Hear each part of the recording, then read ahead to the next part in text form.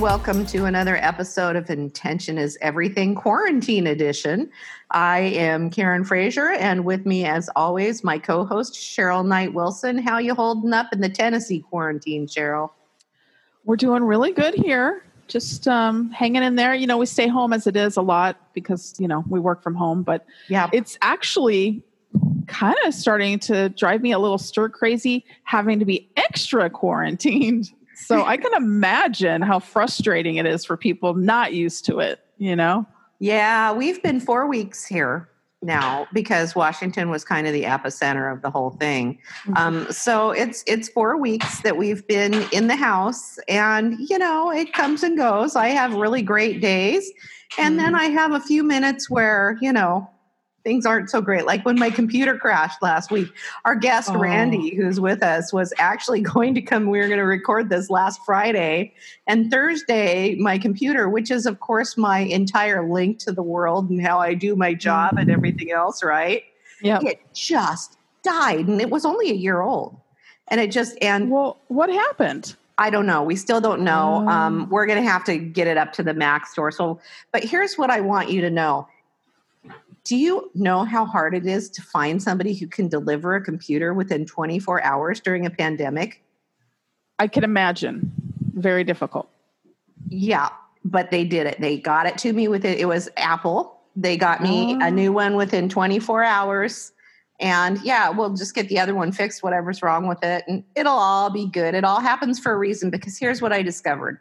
So for that 24 hours between computers, I was completely unplugged other than to send you an email and say, you know, see ya. And like send my boss an email and stuff. And It was actually lovely. I was unplugged. I didn't read the news. I sat in the yard with the dogs in the sunshine. Wow. And, you know, I had been saying earlier that one of the difficulties of working from home, which I've done just like you for many years, is that you can never leave your job, right? Right. Your job is always there. People can always get a hold of you. And I had been saying that, and I'm pretty sure I made my computer die by saying that too much.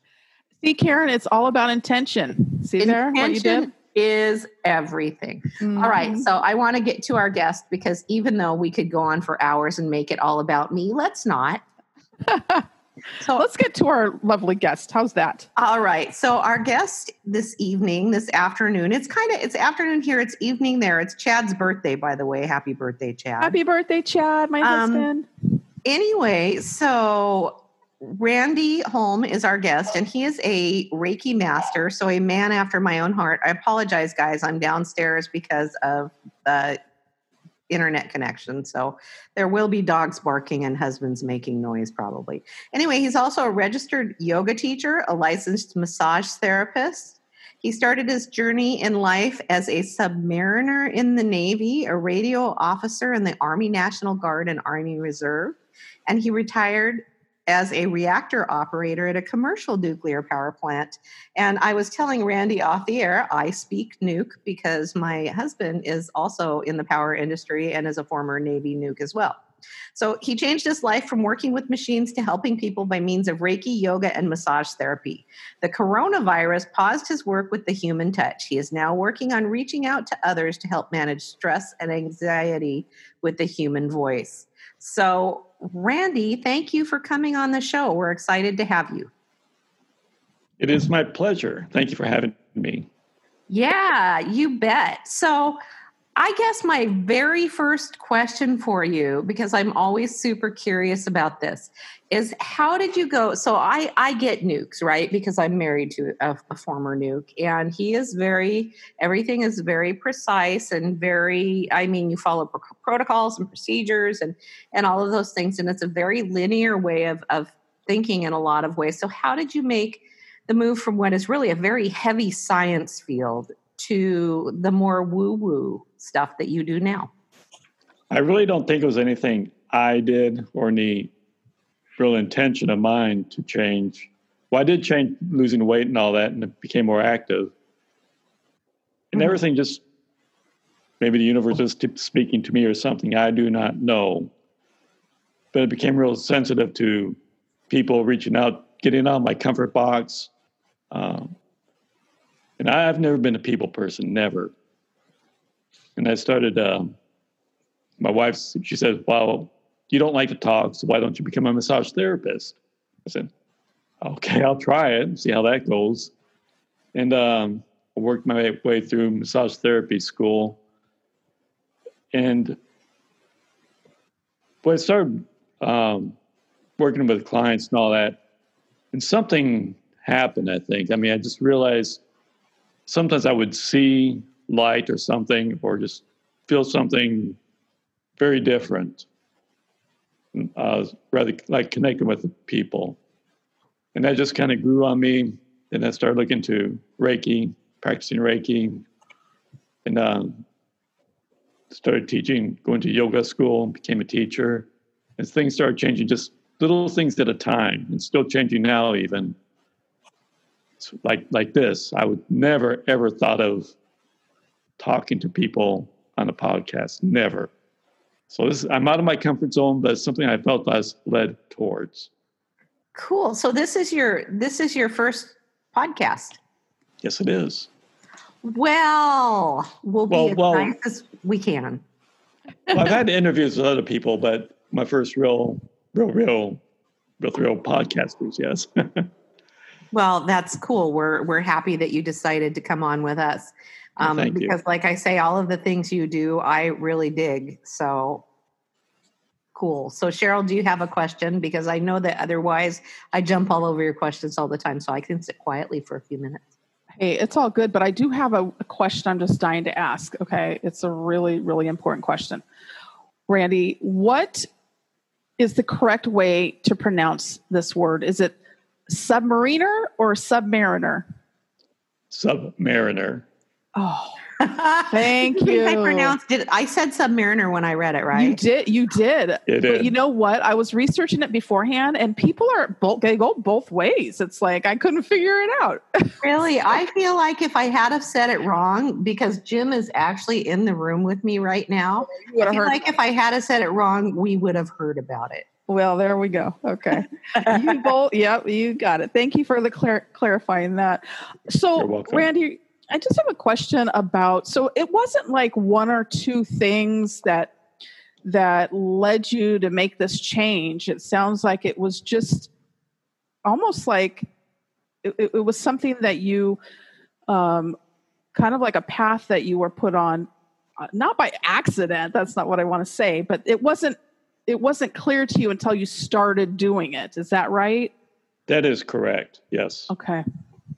Interesting, because I'm always curious about what leads people to their journey and how they get there.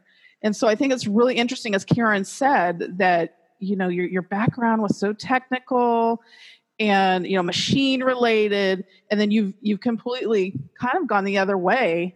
And so I'm wondering, is there any experiences that you've taken from your time in the military and doing the nuclear power plant work that you have taken with you into what you're doing now? No, not at all. Nope. That's honest. Yes. So how have you adjusted? How did you make that adjustment successfully, being so foreign to you? Making a lot of mistakes and just not really caring if I do make mistakes. Mm-hmm. I used to live by rules and all that, and having to do things exactly right. And now, if I don't try, oh well. I mean, I just right. Breaking outside those boundaries of rules and all that, and being free to try something new. Yeah, I hear you, because when I try new things, at least over the course of my life, I've always been I've got to do it right. I can't make mistakes. But I've come to learn, it took me a long time to learn that actually it's almost a good thing for you to learn through trial, and you can't be perfect. It's just not going to happen if you're new to something. And so you learn by doing. So that's what you're saying, right? That's how you, yes. Okay. Yep. Okay. Which is very different from the military way. And definitely I would think for your nuclear training, you don't get, there's just not a lot of margin for error there. No, you're exactly right. Yeah, for sure. I couldn't live like that anymore. It's maybe it's growing or something. I don't know. I grew past that, and yeah, I allowed myself to change. I think that that's a lot of it. I mean, I think that's all of it. It's allowing and following and listening. And it sounds like that's what you did, is that you realized that you wanted to go in a different direction. Although I have to say, you said something that I thought was really funny. You said, well, I didn't really like to talk to people. So my wife said I should try massage therapy. And I don't know. I think my massage therapist, I feel like massage therapy is like being a hairdresser or a bartender as far as people talking to you. Don't people talk a lot on your table?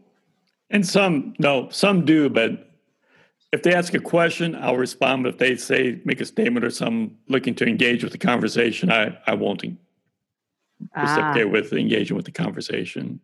So you're very much in the moment in the energy work that you're doing then. Yes. And that's where I found out, or still finding out, massage therapy and energy work are closely related, very much so. Oh, I think so, for sure.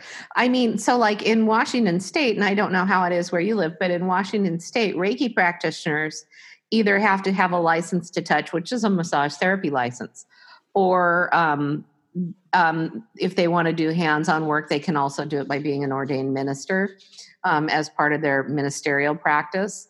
So yeah, they're very closely related. So when people come to you, do people typically come to you for one or the other, or both, or how does that work? Both, actually. One or the other, or both. Some people say, hey, we just throw in some energy work while you're during the massage. And I'll say, of course, And then some people just, I like to blend the massage therapy with Reiki a lot. I think it's important. The way I perceive it is helping a person get into a state where they're relaxed and they're just open to receiving light and love energy. And I can see that in the person's breathing. When the breathing really slows down, I know that they're open to receiving healing energy, love and light from a higher self, from a higher being. So both. Cool. And with the yoga now, to be a yoga instructor, is it 350 hours? There's a 200 and there's a 500, I think is what it is. Okay. 200 hours. I did 200 hours.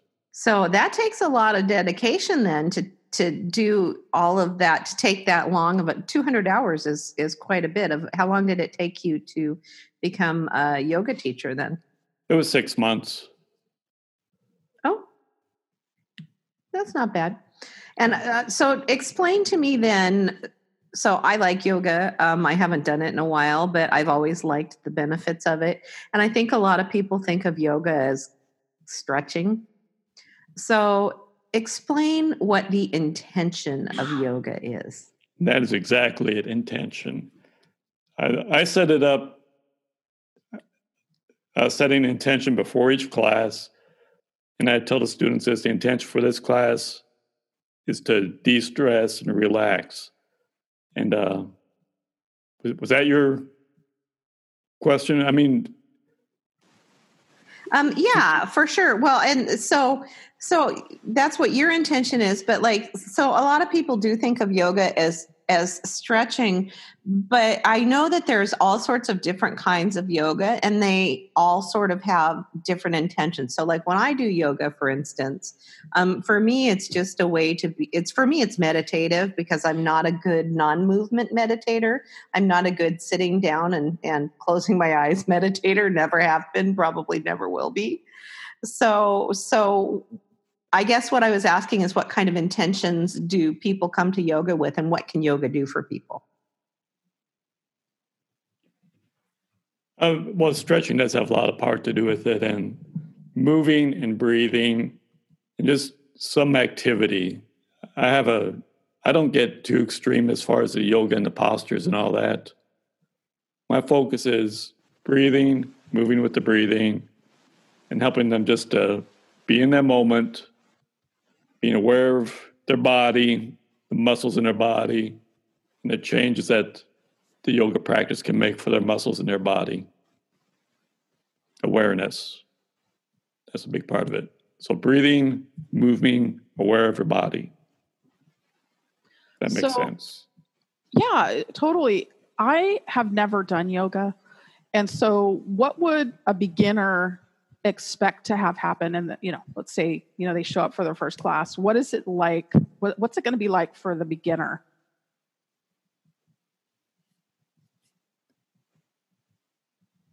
My class is very gentle, and it's more hatha style, meaning to hold the poses for a few breaths, about a minute and a half. Mm-hmm. And the feedback I get from students is they feel refreshed, relaxed, and it really helps as far as functionality throughout the day, as far as moving around. That's the feedback I get from the students. Okay. So it can more functional, I think, is one technical means of putting a benefit of yoga that I practice. Yoga is really, really vast. There are so many different aspects and schools of thought about it. I don't try to focus on all of it. My little mind is just going to focus on this little piece that I've studied and stay right there for right now. So you would say that the biggest benefits out of doing yoga would be, tell us, what would be the biggest benefits? Calming. Mm-hmm. That's good. Relaxing. Yeah, okay. For sure. I used to take the restorative yoga classes, which it sounds similar to what you do. And they were the best. They just, where you would hold that pose for a long time, and they would be supported poses if you had problems with, reaching your toes or whatever it was. And yeah, I would walk out of those restorative yoga classes feeling so chill. But the goal for me is going beyond the body part and functionality and all that, and get to the mind. And you talked about a little bit of meditation. It's meditation is hard, really hard, trying to still the mind and not think of anything. Mm-hmm. I include all that in all of my classes, trying to still the mind, because it's so hard. So what do you tell people to help them understand stilling the mind? I tell them if they can't let loose of a thought or an anxiety, to bring their awareness back to your breathing. And that really just helps center everything and just puts you in the moment, really focusing on your breathing, feeling the air pass your nostrils as you breathe in, past your lips as you exhale, visualizing the air coming all the way into your belly, filling up your belly up to your chest, and letting everything go. Exhaling is just as important, letting everything go that you do not need. It's really focusing on that, being aware of that. And that lets loose those little attachments of thoughts, anxieties flutter away. One of the things I was surprised about when I first started doing yoga was that I was breathing wrong, that there's actually a right way to breathe, and I wasn't doing it. So do you teach a particular way to breathe? Because that's one of the benefits I got from yoga, is that I actually learned how to breathe. Yes, I do. I don't say it's right or wrong, but I encourage them to breathe in a particular way, yes. And that's filling up the belly up to the chest. And inhaling for a count of 4, we practice this a lot. Inhale for a count of 4, exhale for a count of 8. And I would include that in all the movements also. So there's a better way of breathing, yes. I wouldn't say right or wrong. I don't believe in perfection, but. Well, I mean, it was working. I was still alive. Yeah. But I definitely discovered that there was a way to breathe that correct. That was more effective and more helpful and more centering and more calming for sure. And it is. And there's Western science literature that supports that about inhaling for a certain amount of time. I think they say 5 counts, exhaling for 10 counts helps improve endurance. Really? Yeah. Oh, yeah. I'll have to look into that. So I want to talk about, unless Cheryl, did you have any more yoga questions before we move into the sound? Because I want to talk about the sound. I don't. Please continue. All right. So I noticed in your bio that it said, because right now I'm assuming that where you are also social distancing, and massage therapy is not considered a necessary, what are they calling it? An essential service. So you're having to work with people in a different way. And so the way that you're doing that is through vocalization. Yes, just talking, just like we are right now. Establishing a relationship with people and helping them reach that state that I see all the time, massage therapy and yoga too. I was talking about, I can tell by their breathing that they're at that state, they're relaxed, the parasympathetic nervous system is kicked in, and they're open to receiving healing energy. And the voice, I think, is a means to getting to that point. Okay. So can you explain that a little more deeply, how the voice then becomes a means of doing that? Yes, guided meditation. Guided imagery is one means of doing it. Okay, sure.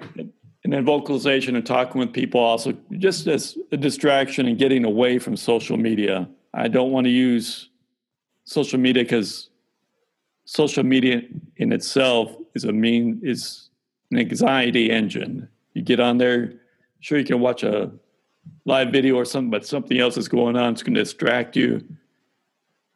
It distracts myself. And there's just things on there all the time that just creates anxiety and increases negative stress. So I was thinking just use this as a means for guided meditation, guided imagery, and also as a means to take people an avenue to get away from social media, to talk to local leaders, see how they're dealing with stress. And it may not be effective, but we're good at helping people get away from social media, but we can try. That goes back to stepping out of my box and trying something different. Yeah, I think that's a really great thing because, I mean, I know I get so addicted to social media. It's just I try and take a break from it, and then all of a sudden I'm back to it. It's just really hard to pull yourself away from it. It becomes so addictive. So what can somebody like me do? You're helping people to really use energy and healing techniques and intention. So what can people do who feel like they just, people who work on the computer anyway, and then there's this, Facebook or social Twitter or whatever is right there. What can we do to really not feel compelled to be drawn back into the whole cycle of just, too much, I guess is what I'm trying to say. I think it's just becoming aware of what you're doing and being aware of the stresses that you can feel when you pick up the scroll through Facebook and see a meme says, that's not right. And then body kicks in, creates a little stress. Just being aware of what's happening, look at it, close the laptop, put the phone down for a little bit.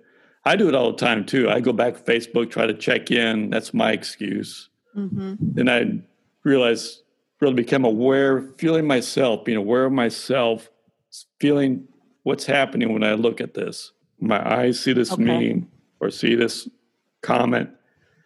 And I really feel myself, I can feel my energy changing, get a little bit stressful. It's really micro changes, but it's something.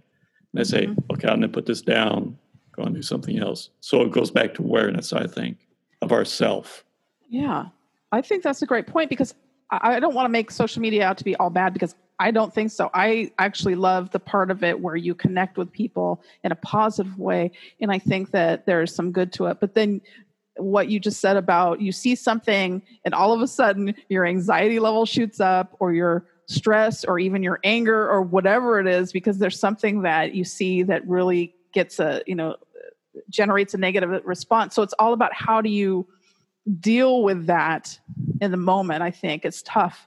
I know it's tough for me sometimes to, even though I try and keep it in the back of my mind, not to let things get to me, because it's not helpful. But then in the moment, it's often hard to do that. So in the moment, yes. Yeah. So I think that what you're saying is really good, because if you can just say, take a step back in the moment and calm, maybe turn it off, go on to something else, maybe even do, take a few seconds to do some breathing, or, whatever. I feel myself doing that more these days, exactly. to try and calm myself down, a few deep breaths in and then slowly out. So I'm definitely doing that a bit more. But I think that these things can really affect you on even not only a day-to-day basis, but even an hour-to-hour basis, if that makes sense. Yes, absolutely. Yeah. Well, it's noise. I mean, social media, you're right. There's good things about it. Heck, we broadcast our show on social media. So, we're not going to be put in Facebook jail by saying terrible things about it, but it's noise. It's a distraction. It's how we distract ourselves. And I think right now people are turning to it even more for distraction, and it's winding people up. Mm-hmm. So, and so it's so easy for me to say, hey, step away from the computer. But what was I talking about at the top of the show? What did I have to do to actually get me to step away? It didn't help that I had a book deadline that I had to meet, which is why it was on my computer. But, but how do you... It's easy to say step away from the computer. How do you do it? How do you convince somebody to do it? It's like meditation. It's hard to stop your mind. It's just practice, little steps. I don't think there's one solid answer. We're all different. Yeah, for sure. And but I think it's something we really need to seriously do practice more consistently, because even during these times, we're isolated, social anxiety is rising, and we've broke that relationship to our community, that face-to-face relationship with our community. And I think that's creating additional stress. So I think we just need to be aware and be in the moment and realize what's happening to us. Yeah, I think so too. One of the things that I see a lot, and I actually did it in the beginning too, was like when this first really we started to realize, hey, this is serious. This is a real thing. I sort of threw myself into, I'm going to take these classes and I'm going to clean my closets and I'm going to, and I created such this mountain of nonsense just to kind of hide myself from the cognitive dissonance of, that this is happening now, because we've heard for years there's a pandemic coming, right? And it was always going to happen to somebody else in some other place, often some distant future that we're not part of. Mm-hmm.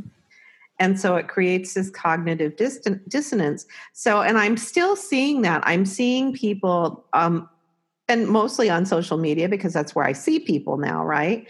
But I'm seeing people who are just burying themselves in piles of busyness.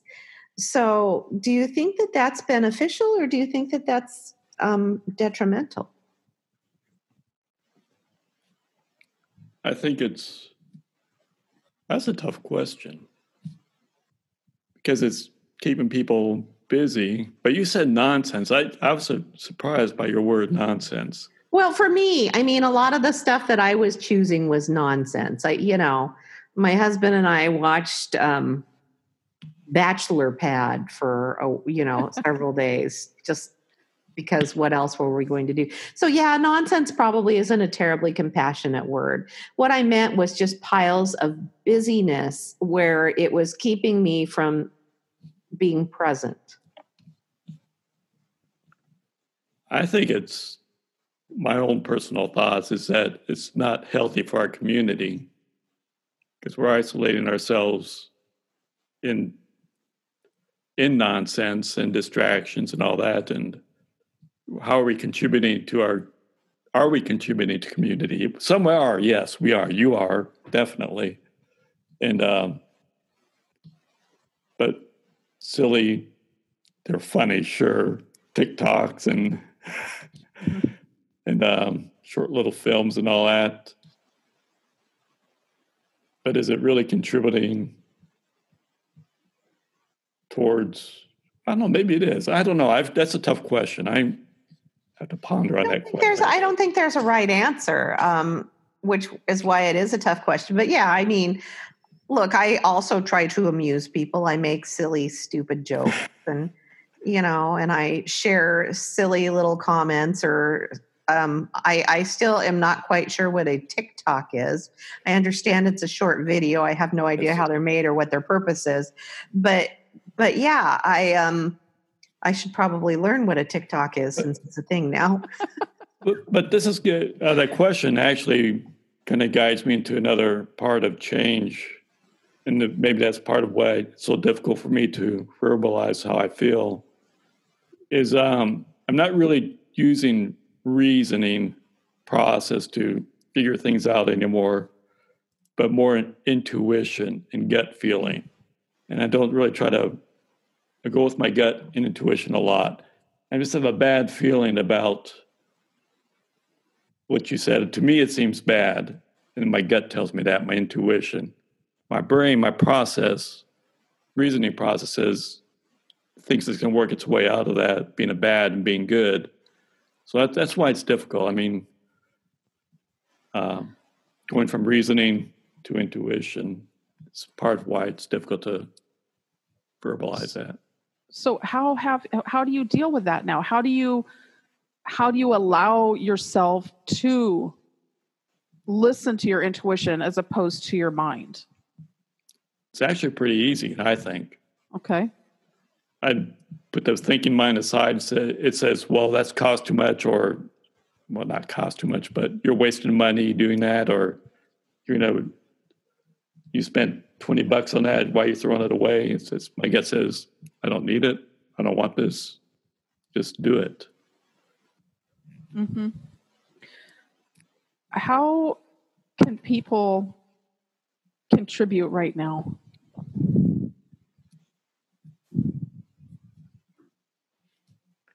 And again, another tough question. I think we're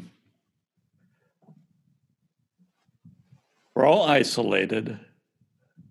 We're not moving about. I don't know. Mm-hmm. Just like I said, there's just something I feel like we're missing as a community, but I'm not quite sure what. Okay, yeah. And I think it comes down to relationships and the means of how we relate with one another. The face-to-face communication, there's a lot in face-to-face communication. Sure, you can do video chats and all that, but there's something else we're breaking with social distancing that's going on. Yeah. I mean, I totally agree. I think that nothing can replace the one-on-one or group interaction. And it may be an energy thing, maybe an energy field that we don't see, but that may be that we've disconnected with. Mm-hmm.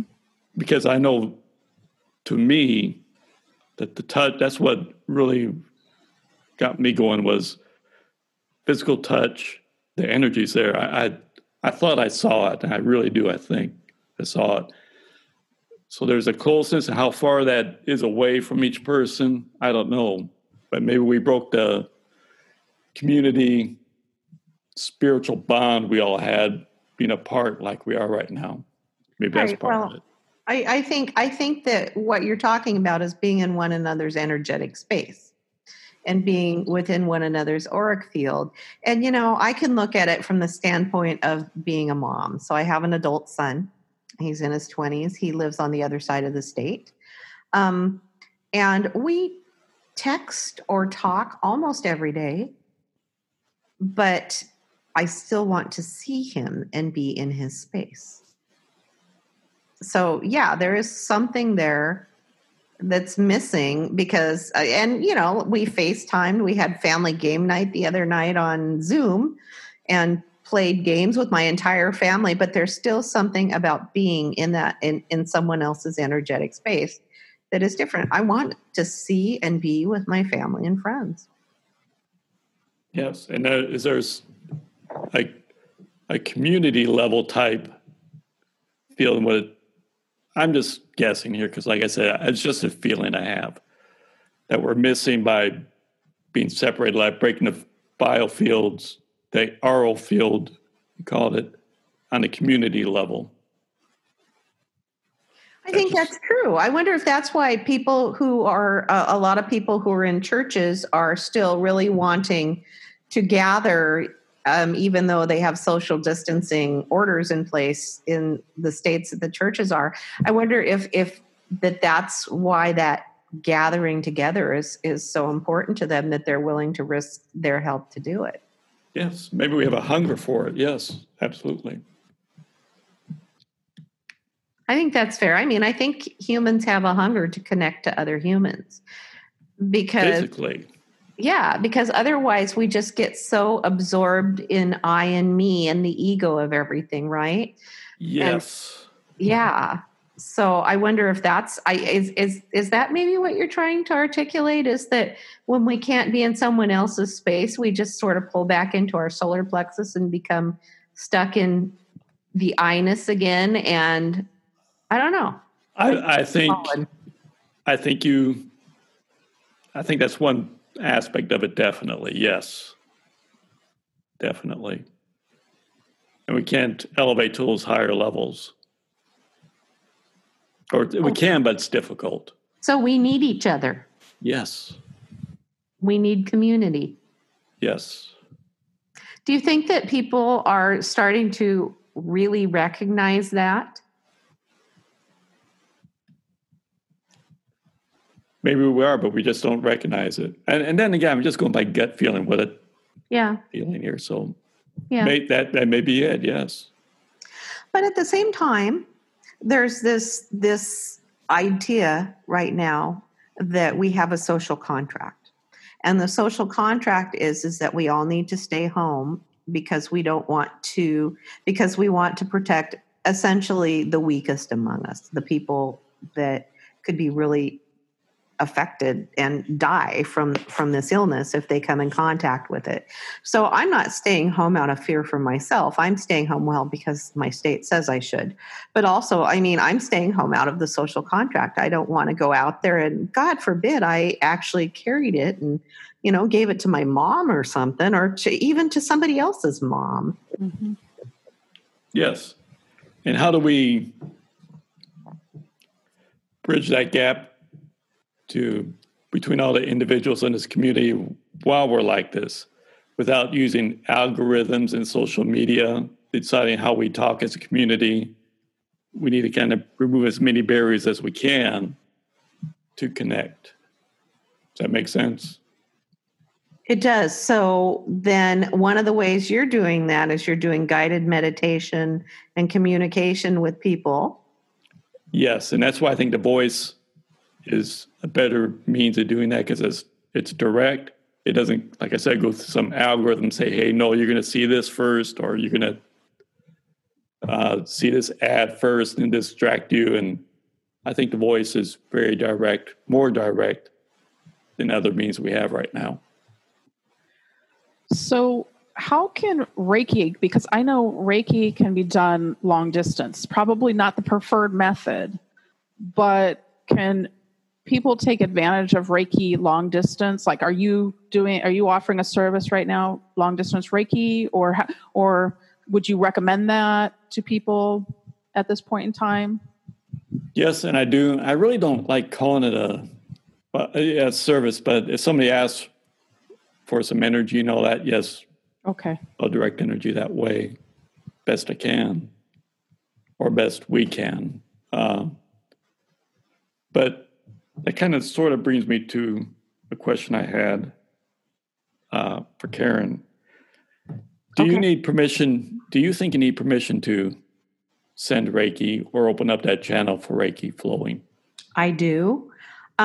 But in my classes, I teach that if you, first of all, I think you can get that permission energetically. For instance, I teach a Reiki for animals classes, and I can't go up to the rabid raccoon in my backyard and say, "Hey, dude, can I put my hands on you?"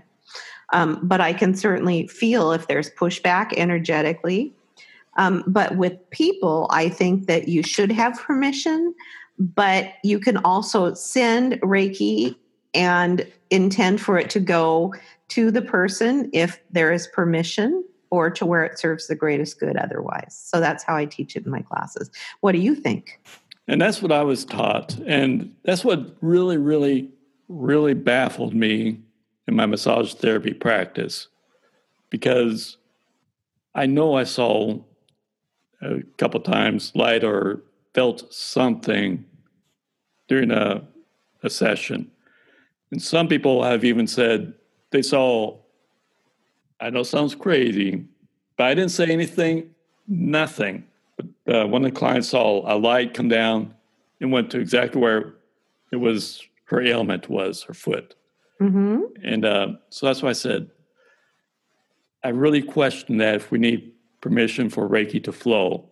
Then I read somewhere else in another book where Sensei Usui said, no, you do not need permission. That kind of opened things up for me, saying, okay, during a massage session, the Reiki can flow. So to me, I take a different stand on that now, the way I look at it. No, I think we're saying the same thing. Okay. And let me tell you why. So what I think it's a semantic difference. So when you say permission, essentially what we're talking about is verbalized permission. I give you permission to give me Reiki. Right. So there are times when Reiki flows, and if you're working with somebody and the Reiki flows to them and they haven't asked for it, they're drawing it in. Their spirit, their body is allowing that to come in. So that is permission. So when I said you get that energetic permission, that's what I meant by that. So do you see that I think we're saying the same thing? Was talking about specific verbalized permission versus there is energetic permission. You know, I have 2 dogs. I used to have 4. And 2 of my dogs were always I just automatically give permission for Reiki, because when they see me giving Reiki, they make a beeline for me and would wiggle under my hands. And the other 2 dogs just didn't want anything to do with it. And so to me, I took that as they did not give me permission. They did not want that Reiki. If they wanted that Reiki would flow to them. If their spirit wanted that Reiki would flow to them. Like I give my plants Reiki. My plants can't say to me, "Hey, Karen, can you give me some Reiki?" I give my car Reiki. My car can't ask for Reiki or give me permission. But anything that allows that energy to be drawn into itself is giving you permission, because otherwise they wouldn't be allowing the energy to be drawn in. Make sense? Yes, it does. Yeah. So I have a question real quick before you move on. Okay. So I don't know how to do Reiki, but I do a personal somebody exercise. has offered to teach you Reiki many times, but go on. You were going to at some point, please. Okay. I do a little personal exercise where I send out positive energy that is, I put intention into it of all these good things, and then I send it out to friends and family, etc. Now, I don't ask their permission in any way. I don't sense their energy if they want it or not. I just do it because I figure it's totally positive. Is that at all a bad thing? And I'm sorry to just break in here, but I'm curious about that. I don't think so. No, not at all. It is. No, it's the same. Don't you think, Randy? It's just a different way of praying for somebody in a way. Yes. It's just a different way of praying for somebody. And exactly as you said, we started this whole thing is intention. The intention is there to help and heal and send positive energy. Yeah. And they don't have to receive that. So what I teach is that you cannot force energy on someone who is not open to receiving it. Mm-hmm. Yes. That makes sense. Okay. Oh, yes. Yes. I've seen that in massage therapy practice also, and I'm sure it's on an energetic level also. They just block themselves to feeling better or wanting that healing touch or energy to flow. I don't think you can separate the two. Really don't. I don't either. But the thing is if you ask those people who are blocking it, and I know exactly what you mean, because I know people who do that, who block the energy, who push the energy away because they're stuck in whatever their patterns are of belief about themselves. And that belief about themselves might be, I'm sick and I'm going to stay sick. And it's that belief that's blocking the energy. But if you ask that person, do you want to heal? What will they tell you? Usually the answer is, yeah, I want to heal. So a lot of people I find, and maybe this is different from you, Randy, in your own practice, but in my practice, what I find is a lot of people are unaware of their unwillingness to heal, because as long as they have whatever it is that ails them and they're getting something from that, it's delivering something to them that they think they need, they're not going to be open to healing. I agree. That makes sense. Yes. Yeah. And I think you touched on something else about the belief system also was part in their traditions or the way they grew up, or their environment, their relationships with others is all part of keeping them from blocking that healing energy or open to relaxing and receiving some benefit of the human touch.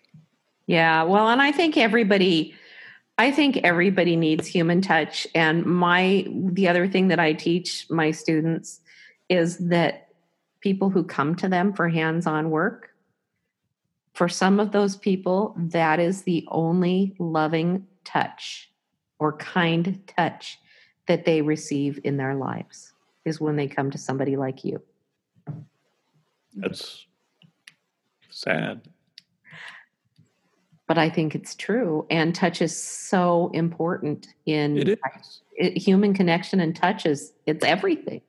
I agree. It is. It really is. The hug can do so much more than many medicines. I know. That's why I want to see my son, is because I just really like to give him a hug. Oh, yeah. Yeah, one of these days. Yeah. He actually said, we were thinking about driving over, and I said, you can't, honey, you can't right now. We'll see you when this is over. Yeah. I told my son he couldn't come see me.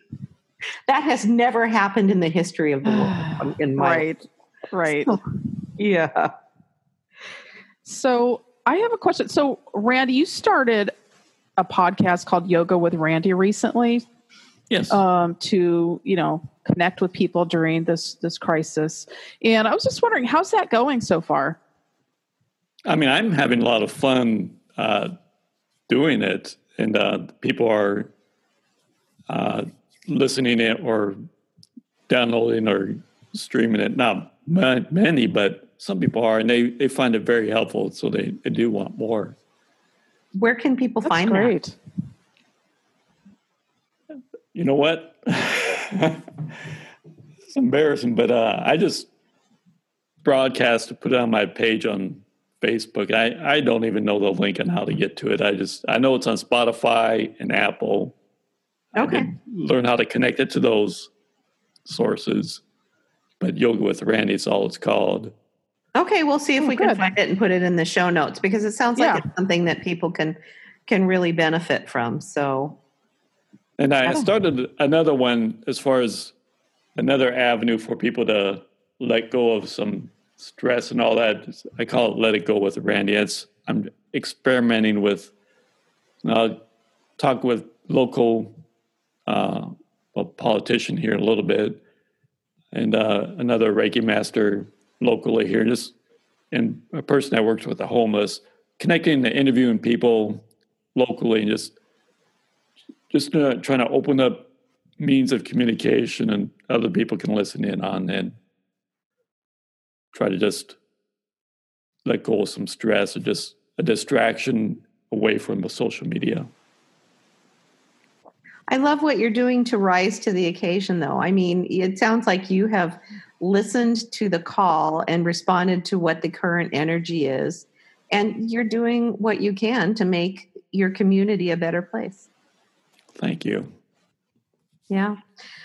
So one of the last things that we ask people on our podcast is about intentional practices. Can you share with us one or two intentional practices that you engage in? I just started everything that I do now with having an internal conversation with myself about the intention of what I hate using the word but what I intend to do with this session, class. That's the very first thing I do. I visualize what I'm going to do. I wipe all the stray energies off my body, chakras and all that, trying to balance myself. And with that intention, I begin to practice. That's a simple answer, but that's about all I have to offer. Yeah, but that's super powerful. Intention is actually incredibly simple. That's one of the things that we're trying to get across on our podcast is that intention doesn't have to be hard. It doesn't have to be grandiose. It's simple practices that anybody can do. Yes, it can be very powerful. Well, I have found it to be so. Occasionally I forget to act intentionally, but usually I circle back to it eventually. And to me, it just puts myself in the moment, centers myself, and grounds myself. It puts that seed of hope in myself to hopefully share with others. Well, it sounds like you're doing that and you're doing it well. So, Randy, thank you so much for coming on the show. We will look up your podcast and get the link in the show notes. And yeah, we really enjoyed talking to you, and best of luck to you in all that you're doing. It sounds like you're doing some really great work. Well, thank you. I appreciate it. And it is my pleasure to be here. Thank you so much. Thank you. Thank you. All right, let's finish up with a little bit of business. So starting so this podcast will be out on the 15th of whatever month this is. It's like April, May or something at this point. So it's I think it's like the 127th of February right now. This will be out on close to it. Yeah. So this will be out on April 15th, and then in what days are we doing it with Chuck? It's next Friday, is that right? This Friday, the 17th. Yeah. Okay, on the 17th, 2 days after, we're going to actually start doing something new, which is kind of fun. We've played around with it a little bit, but we're going to be talking to our good friend, Chucky G, Chuck Godsky. Many of you remember Chuck as my former co-host on Paranormal Underground Radio, and he's doing some great stuff in his life as well, and we are excited to talk to him. But what we're going to do is we are going to do it Facebook Live video. So we have a new Facebook page, The Intention is Everything podcast. Please give us a follow if you want to see our live broadcasts. And then the actual podcast will still come out on the 1st and the 15th of the month. But what was I going to say, Cheryl? Oh, but whenever we have a guest who is willing to be on video and go live, we're going to go live as we do it. So it will be all over the place. I would love to tell you that you can join us on the 2nd and the 4th from 5 to 6:30 p.m. or something, but no, that's not going to happen. So keep your eyes peeled. Follow Intention is Everything podcast on Facebook, and that way you'll never miss a live broadcast. And that way you can also ask questions in the chat room or in the Facebook Live of our guest. And it actually, because I've been on this format that we're moving to, it actually pops up on the screen at the time the question is asked on the screen that we see as we're broadcasting, so we can actually ask and answer questions. Exciting. It's so exciting. We're really excited about it. We're giving this a try. We'll see how it goes. In the meantime, everybody stay well, stay home, wear masks when you go out, wash your hands, do all of those things. And look for Randy's podcast. Randy, thank you so much for joining us, and we will be back with you all soon. Bye, everybody. Bye.